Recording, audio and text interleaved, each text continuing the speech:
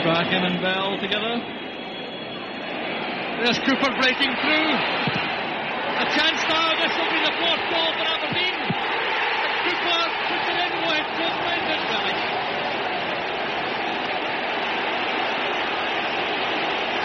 Well, suddenly it's become a rout. Of course, when things are going wrong against you, you don't get the breaks of the ball.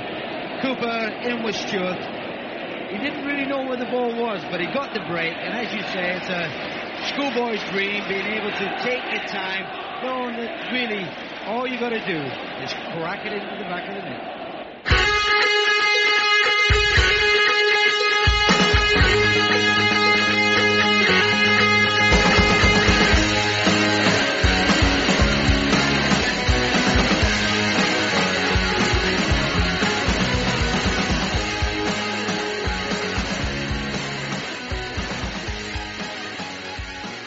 Hello and welcome to the latest episode of the Here We Go podcast. Once again, we have another packed show for you tonight, so we're going to get straight into it. Firstly, I'll introduce the guest tonight. As always, don't have any time to be wide to him tonight. I'll just say hello to Richard. Hey, how are you doing, Richard? Evening, Martin. And we have not one, but two fantastic guests, two of the top journalists in the country. God knows what we're doing, having them on this podcast to preview a Hearts game. But firstly, we have Ben Palmer. Hello, Ben. How are you doing? Thank you. You flatter me. And we'd like to welcome back as well the fantastic JJ Bull. How are you, JJ? I'm very good. I'm just fantastic. How are you guys? We're all doing well, thanks. After Sunday watching Aberdeen versus Hearts, it might be different, but we'll try and remain positive while we can. I'm going to mangle the pronunciation of this because that's what we're going to do. I didn't take Al Watt's advice last week. So, Richard, we were away to Chikura, a 1-1 draw over in Georgia. Not the worst result I think we had. No, the manager did say before the game that a 1-1 draw isn't a terrible result. We saw a couple of guys make their debuts for Aberdeen. Obviously Funja Ojo and Craig Bryson. A few grumbles about Dean Campbell missing out, but I don't think there's any complaints you can make about that. I think Campbell's time will come in the season. What were your opinions on the two debutants we saw? Well, they came at it from different angles, didn't they? I mean, Ojo was obviously earmarked very early on for a start. Yes, Campbell misses out. Campbell's role in the squad this season is clearly going to be backup. Your established midfield three, if they're fit, are going to be Ojo, Bryson and Ferguson. I don't think that's going to change, but Dean at 18 is an important member of the squad. I thought for the first 10-15 minutes, Ojo was very important in helping us keep control of the ball, helping us move forward. It was significant that we started out with Gallagher and Ferguson alongside him, and it was just a single pivot in midfield, whereas later on when Bryson came on, and I think this is probably mostly due to fitness and anything else, Bryson was staying a lot deeper, so it became a double pivot. It meant we didn't get up the pitch quite as well. It just restricted us quite significantly, I thought.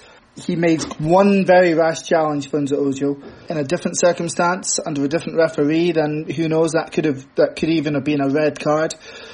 Then the penalty itself, I think there was contact. It's one of those that's going to get given, particularly in a European game these days.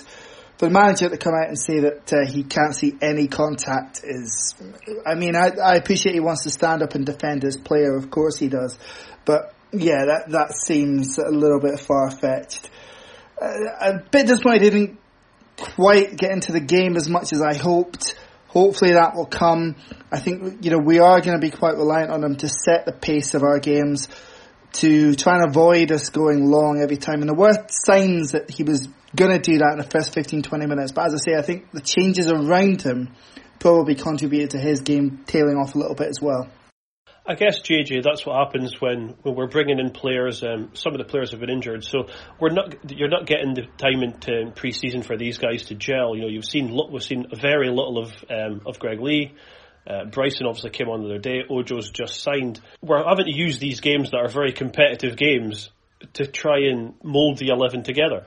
Oh yeah, but then I don't think it was that bad. I know we should have. I don't think they're that great a team. I think at home it won't be an absolute pumping, but I think it should be a comfortable 2-0. And I think when you're away, you've got to be a bit canny. Even teams who aren't great are still difficult to play against at home. It's not a huge crowd or anything like that, but it's still away. The team are learning who each other are, trying to play in a different way, and everything they worked on in training got done after the minute Ash Taylor came off. You want to play with a 4, which is really a 3 at the back, which allows your wide players to play a different way, which means Cosgrove's got some more support in different ways. And like you say, everyone's just trying to work out what they're doing. It's not quite there yet, but I think it looks okay. I mean, Ben is probably going to be best placed to talk about this, having actually been out there. But I mean, it was quite windy during the game, apparently. I felt that most of the players on the pitch struggled with that, and struggled really with the pace of the pitch as well. We've gone obviously from playing on plastic in Finland, which was a very slow surface, to playing on a very fast surface, it seemed, in Tbilisi. Ben, I mean, was it as windy as it seemed, or was it just that we can't play football very well? A little bit. I mean, it was just bizarrely sort of frantic. I mean, the wind wasn't as strong as maybe it was made out to be, but it was getting through the little gaps in the concourse. But I don't think that affected the game as much as it maybe made out. Just to pick up on that point with JJ, see, your other Scottish clubs, your other Premiership clubs, they're bedding in these problems, these early season problems, getting players integrated in the Betfred Cup. Now already you're seeing clubs like Hearts have poor results, St Johnstone have poor results, Dundee United, St Mirren, whereas Aberdeen are having to get rid of these problems in arguably more important games on a bigger stage in Europa League against opposition that you don't know about. And I mean it's a lot more tricky to sort of bed these problems in Europe than it is to do the Betfred Cup. And I mean, to get away from Georgia with the tie still alive, with an away goal, I mean, I thought personally that it was a good result to come away from there with. I agree with that, yeah. Absolutely. Like, it's just because you haven't heard of them and don't know how to pronounce any of their names doesn't mean they're not decent players. Although there was a little bit of quality on show, and I think what you saw in the second half, especially from Aberdeen, is they absolutely dominated the play. But that's what the Georgia team wanted. They wanted Aberdeen to dominate so they could hit the counter. So I think we had to be really careful with the way that we are not committing too many forwards to dominate the pitch, because you'll get picked off, which means you don't have enough support for Sammy Cosgrove. But then also, if the only method of scoring is hitting crosses to Cosgrove, who still does not know how to header a ball, it's not perfect. But I don't think it's that bad. I really think that, like Ben said, it's the 1-1 is a really good away result. It's an away goal. Technically, Aberdeen's winning. No, it's a decent result, absolutely. But I think we can still have concerns about, the franticness of a display is probably a good word. I think if you look at like Europa League games from the last 2 seasons, I don't think Aberdeen were just hoofing it every single time. There were periods of play about 5-10 minutes where they were, but it wasn't just a launch and chase and heads gone. It just seemed that they realised later in the second half how they needed to be able to play, and they need to keep the ball on the ground. And there is like a different style of play on show this season, which I've been enjoying already so far. It really didn't help that Ash Taylor went off as early as he did, because you're sitting watching those first 10-15 minutes, and Aberdeen created a couple of chances. You think, this will be quite comfortable. They're clearly streets ahead of Chikura, or however you want to pronounce it. But when Taylor goes off, all of a sudden you've got Shea Logan in at left back, you've got John Gallagher in at right back, you've got half-fit Craig Bryson making his debut. I mean, it makes it very difficult to build a sort of decent performance on top of that, I think.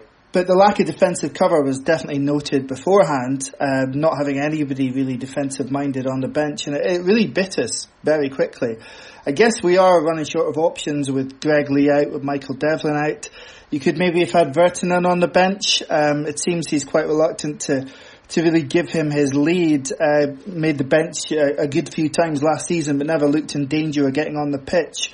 There was always going to have to be a reorganisation when Taylor went off, but the fact that 3 different players had to move position because of one injury was tantamount to the lack of depth there.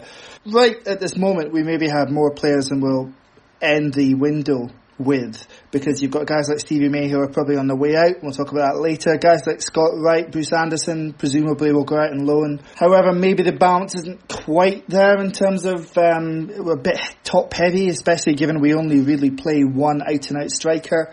It's something that I'll have to tweak, something you'll have to look at. We don't know how long Ash Taylor's going to be out. Hamstring, probably a minimum 3 to 4 weeks. Devlin's still a week or 2 away. I believe the prognosis on Greg Lee is a little bit more encouraging for Thursday, but it's still a bit of a risk, obviously, to throw him in from the start on Thursday. Well, we've obviously we've spoken about that already. I want I want to touch on that with Ben and JJ. So yeah, JJ, we have what is a bit of an injury crisis in defence at the moment.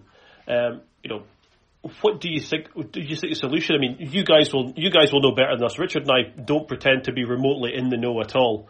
So you guys will probably have more idea than us. Do you think that McInnes will maybe look at to bring in another centre half, or will he just try and get through this difficult spell with what he has? I'd imagine you have to get through with what you've got. I don't know what would be in the market that you could possibly get. I mean, there's maybe someone like Joe Shaughnessy still out of contract. I think you can maybe get a short deal for him. It's his wages you don't want to spend. And Devlin and Taylor will be playing all the time. If there's 2 slots and you've effectively got 4 centre backs, Considine, Devlin, McKenna, and Taylor, you don't want to have anyone else because they're never going to get a game. So what kind of player wants to move to a team on a short-term contract? No, they're not going to play. It's going to ruin it's not going to help their career. Maybe an option on loan, but again, short-term, how long are they out for? 1, 2 months, 3 months? You don't know quite yet. So it's hard to convince someone to come, knowing they're not going to get a game. The worst part is there's no one really coming through that I know of who's a centre-back that could play straight away. And what the problem is, if I keep talking like that, I'm in danger of then naming regens from my Football Manager save, because the two have started to merge, and it's a bit worrying. There's also that thing about centre halves, isn't there? That you're much less likely to throw a guy in who's 18, 19.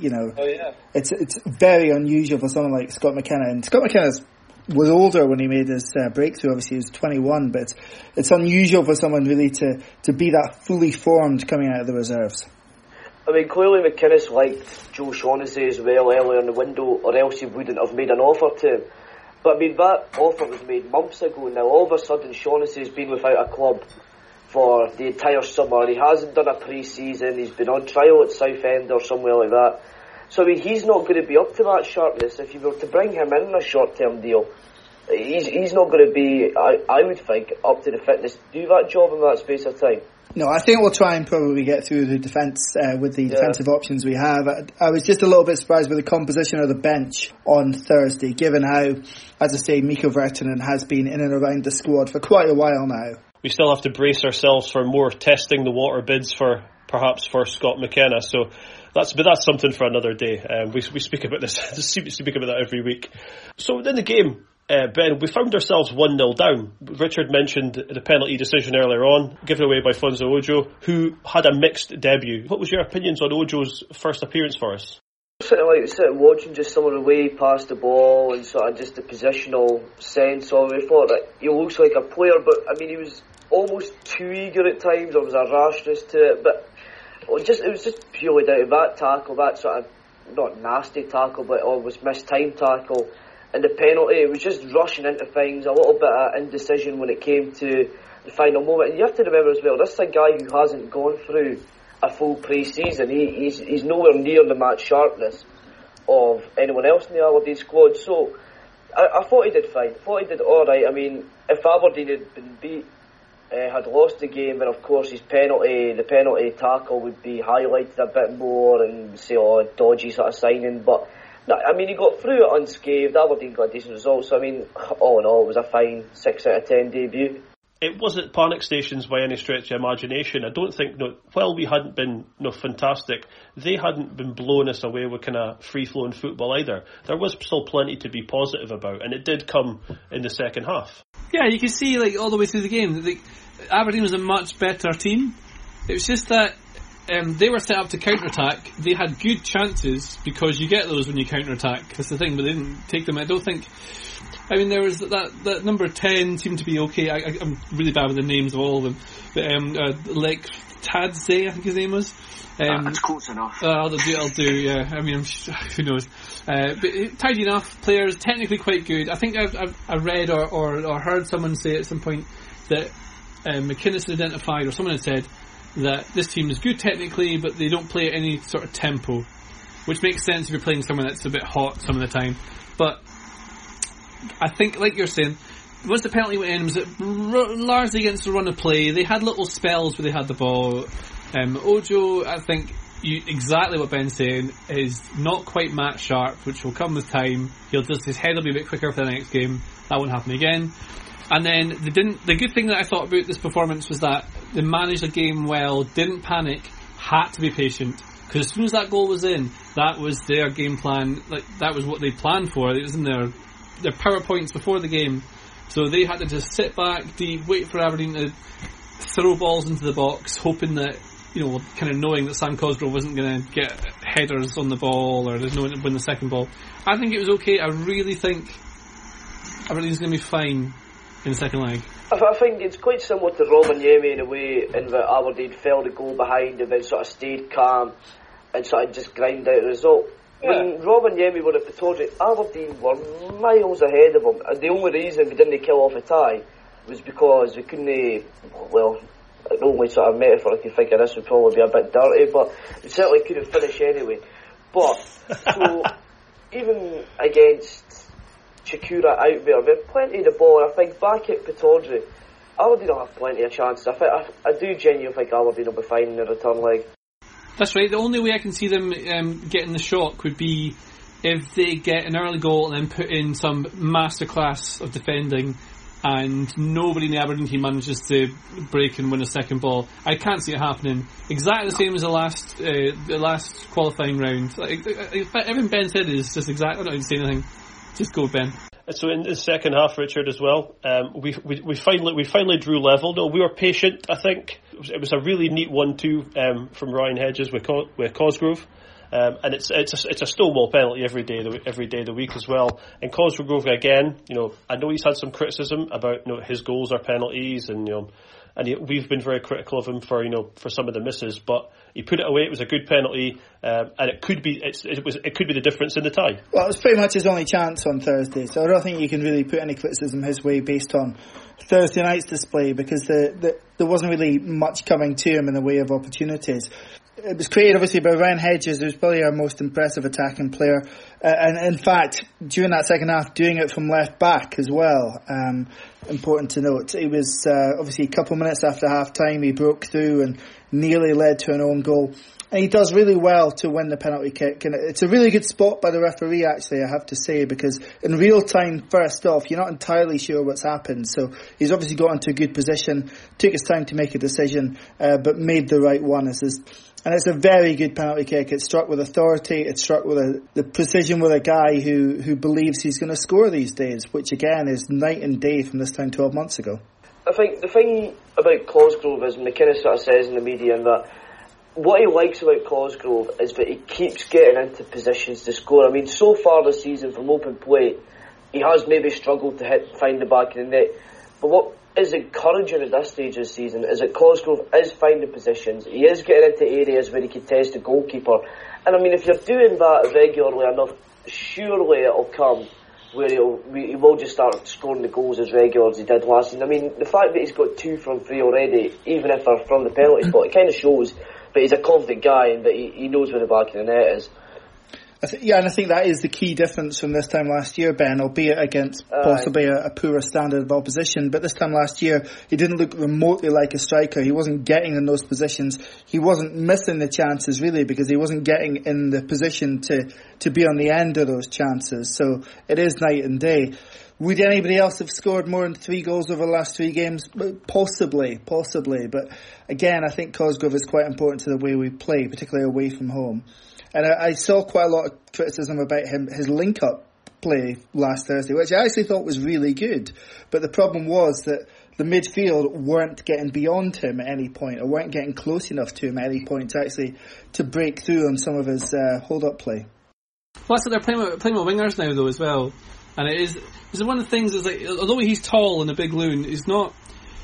I think he misreads the flight of the ball an awful lot, which is maybe that'll come with confidence or something. But again, I agree totally with Ben. He's getting in positions to score, and I think you saw it particularly in the home leg of the game against Rops, I'm going to call them.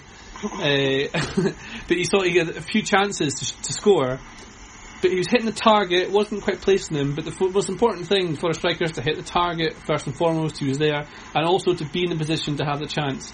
He's getting chances from the wide areas. The thing we're missing this season is that there's no Shinnie driving up behind, chasing and urging everyone to win the second balls, and it'll be up to players like Lewis Ferguson to really step up and do that. But I think it looks like it's going to be a better team performances this season. It doesn't look so disjointed already between the defence and the attack. There seems to be a midfield which will help. But like you're saying, Cosgrove is the target, and there's a reason Curtis Main is signed. It's both to help back up Cosgrove, and also it means that McInnes can play a 3 at the back and a 2 up front and launch it and take advantage of second balls. A lot of Cosgrove's goals last season were him being in the right place to finish off little scrappy things inside the box. So you need someone to attack the ball, someone else to follow up. It helps that Cosgrove is also tall, because generally those box poachers are about 5 foot tall. But that's just a little thing we've got, and I don't know, I think the squad's been built really well this season. Well, you say about the squad there, JJ, so we probably should move on. We'll talk about Stevie May. Now, look, it does look like at the moment, Ben, that his bags are pretty much all but packed. Dundee have apparently made him what they describe as a very good offer. Where did it all go wrong for Stevie May with Aberdeen? I don't know. I mean, he came up, I remember his first couple of games, and he scored that brilliant goal, funnily enough, against Dundee. It was like just that sort of instinctive lash on the edge of the box. I remember speaking to Joe Harper, and he said, what I like about Stevie May is that he shoots on sight, and he just tests the goalkeeper. And he never actually did that again during these 2 years at Aberdeen. I mean, he didn't look anything like the player who had left St Johnstone to go down south a few years earlier. I mean, obviously he had that bad injury, and I mean, his knee was completely rebuilt, so I mean, he didn't have the same legs that he did before. One thing I think you could say about Stevie May during his time at Aberdeen was he did give everything for the club. He down at Ibrox last season, I think it was a Scottish Cup victory, he ran himself into the ground, but he never looked like being the type of striker that he was when he was at St Johnstone. He was a totally different type of player. The thing about this latest saga is it looked like he was away back to St Johnstone. He'd done his medical, he'd passed his medical, and then the deal just collapsed somewhere. It means that Dundee are back in for him now, and I mean, you don't know where he'll go. I mean, it's very unlikely that he'll go on a loan deal. I forget pretty much for everyone here, they want to just get a permanent deal, move on, and sort of start afresh again. People often talk about how important confidence is in strikers, especially. But I think you see it a lot with footballers who move, I guess to England from Scotland. They don't play enough, and you lose momentum. And when you lose that momentum, they lose that confidence in what their abilities are. And if they have a serious injury like May's had, you lose that little few percent that makes you more special than other players. And when you start to feel more human rather than I guess, like, you remember how good he was back at St Johnstone. The performances he was putting in then was unbelievable, and I thought it would be a great signing for Aberdeen then. Of course, he went away, and it's not really worked out for him. And it may just be that once you lose that real belief in yourself, you lose another few percent of what you'd put into something.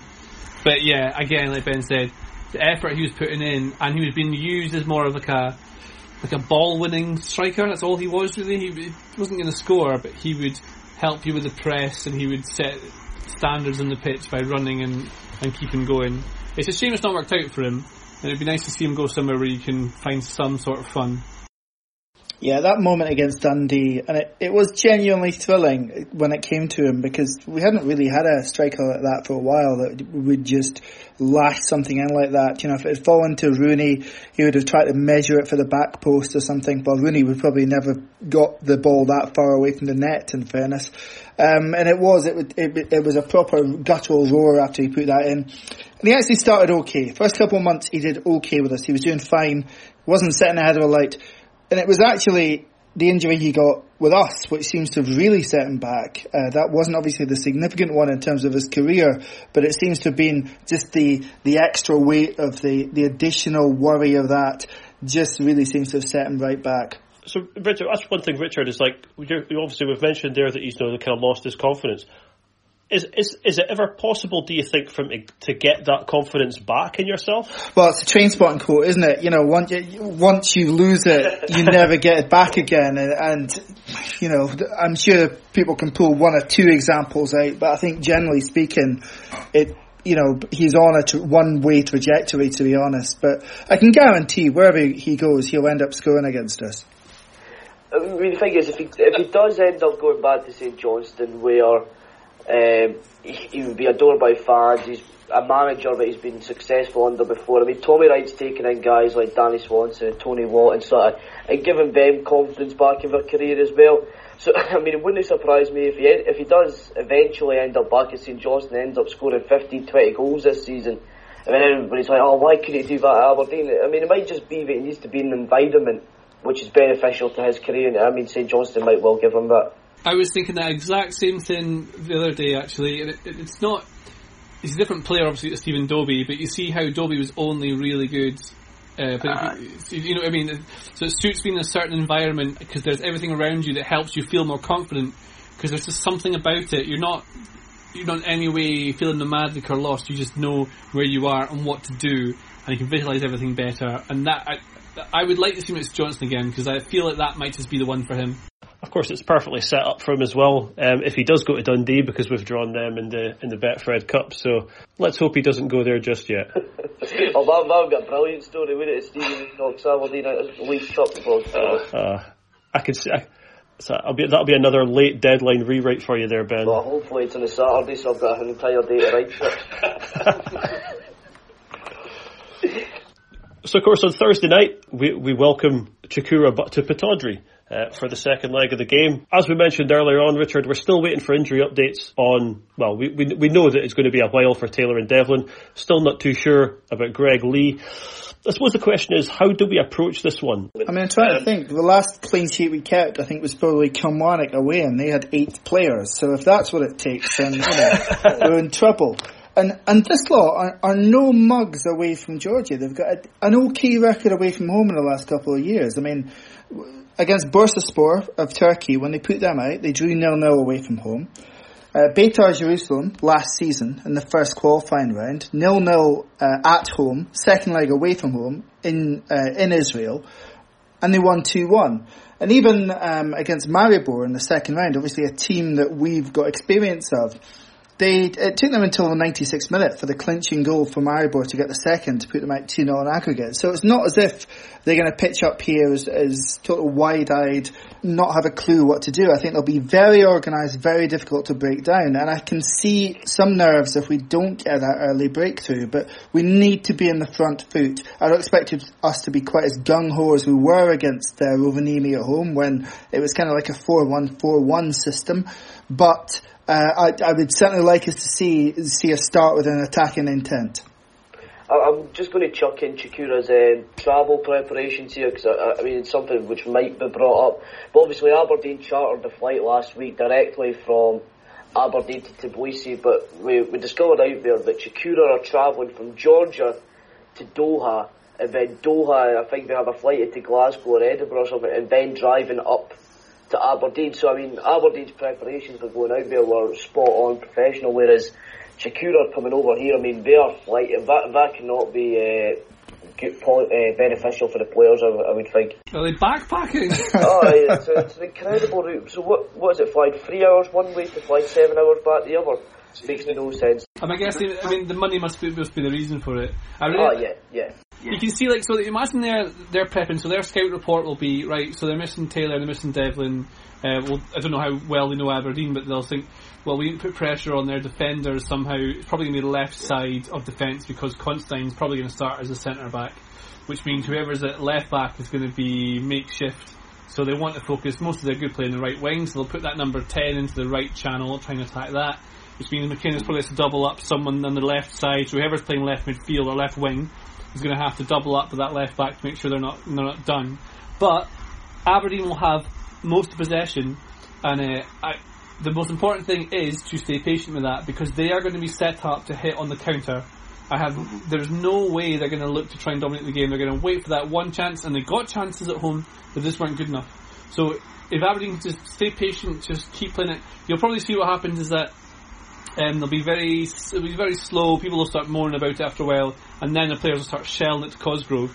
But that's not bad, because it gets the ball up the pitch, and then when it's further away from goal, we're safer. The problem is that if there's no one in position to win those second balls with it, that's exactly what they want for the counter-attack. So if Aberdeen just be really patient, keep the ball on the ground, so it's not a case of defending to try and see out the game, but just by keeping the ball, that is the best way to get through it. Yeah, which is all well and good if we could rely on our defence, JJ. But if the ball's in midfield, it's okay. and the defensive line will be high. It won't be. I mean, it'll be an offside trap. It'll be, it won't be 45 metres from goal. It'll be like 35 metres or something like that, and it'll be okay. But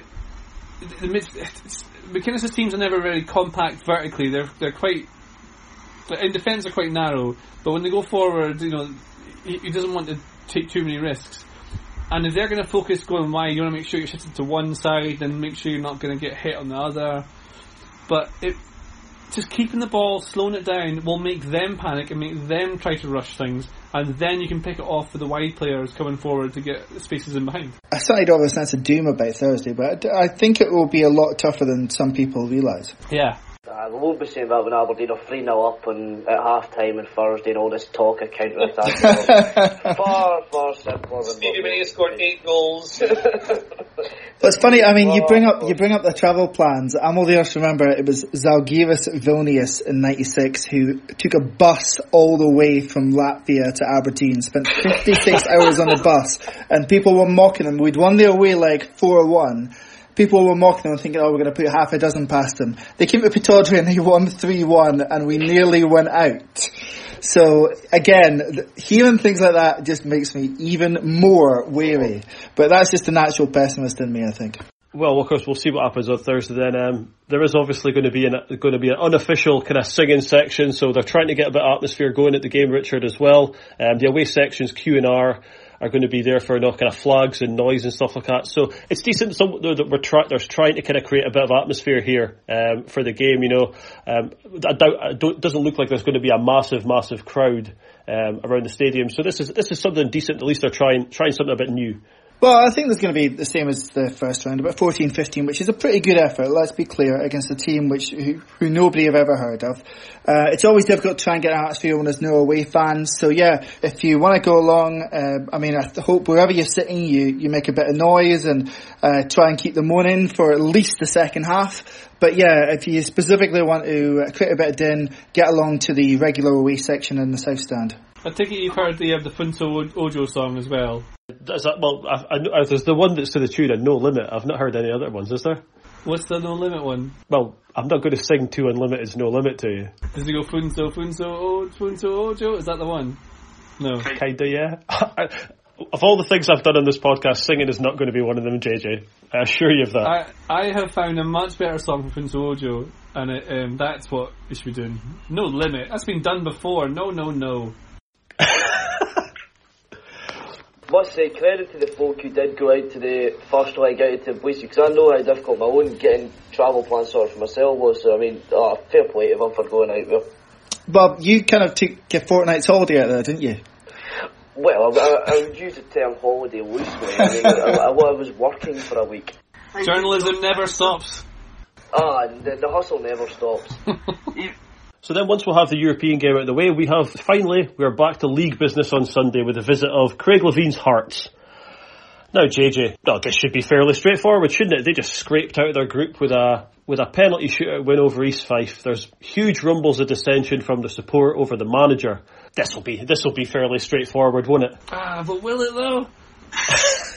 They're always such boring games, aren't they, against Levine ball? But I mean, I can't tell. I know, like, signings they have. I mean, Naismith's not ready yet, I think, and Connor Washington, the new signing, looks quite tidy, but he's injured as well.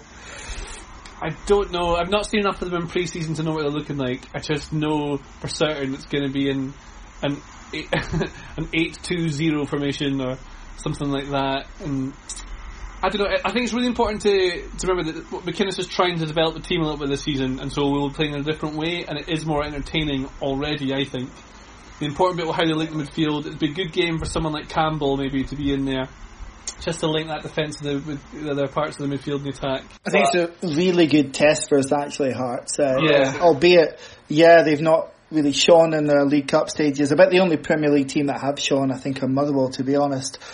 And I want to correct you, they scraped out their group stage with a penalty shootout defeat to East Fife. I just want to make sure that's Apologies.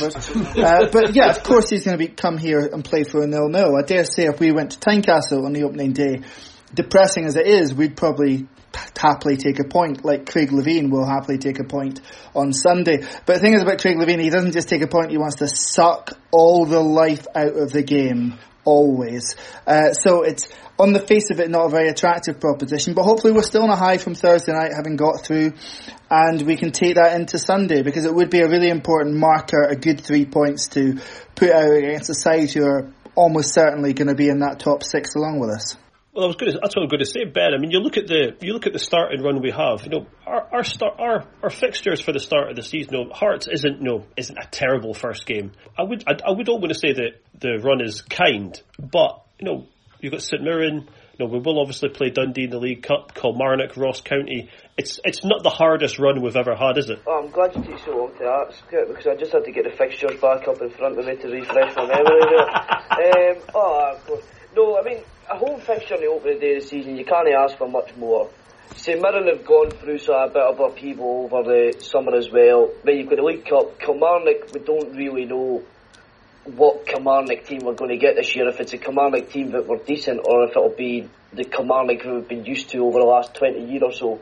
And then you've got Ross County at home. It is a generous opening few games, but I mean, it's just about building momentum and getting through. I mean, you could be looking at 12 points out of 12 from those first 4 games realistically, but I mean, ultimately you just need to take Hearts at home first and get through that, get the win and get on with it. Yeah, it's got to be game by game. I mean, that's exactly what they'll do anyway. But you get to the point, like, say you end up beating Livingston away, then suddenly you've got Rangers, then Hibs, Motherwell away, Celtic. It could be a really difficult 4 games in a row. So to build some momentum by them would be great. At least after Celtic, it's Hamilton away, who should be all sorts of a mess this season. Now we're still into November fixtures and we're halfway through the calendar. Oh shit, I've gone right the way through it and we've won the league, oh my god. And we're in the final of the Europa League. This is a good season, I can't believe this. This is what's exciting about looking forward to looking at up 2 games in a week. Hopefully we get through the game on Thursday night, and then European business will keep us busy as well as the league business. So that'll bring us to the end of our show for this week. Just leaves me to thank Richard Hay as always. Thank you, Richard. Thank you very much, Martin. Ben Palmer, it's always a pleasure having you on. Oh, thanks for having me on. It's brilliant as always. No problem. And JJ, I'm looking forward to you recording that Funzo Joe song and posting it on Twitter so we can all hear it. I've done it! I've done it already! Okay, well, we'll fight. I'll send you now. You mean you're not following JJ on Twitter, Martin? I am following. I've obviously missed it in the summer lull. But we're Twitter friends, Richard. It's all right. We're proper Twitter friends. Thanks, guys. I love going on the show. It's great. No problem. Thank you very much. So that's our show for this week. Thanks very much. Here's to getting through the next round of the Europa League. Come on, you Reds.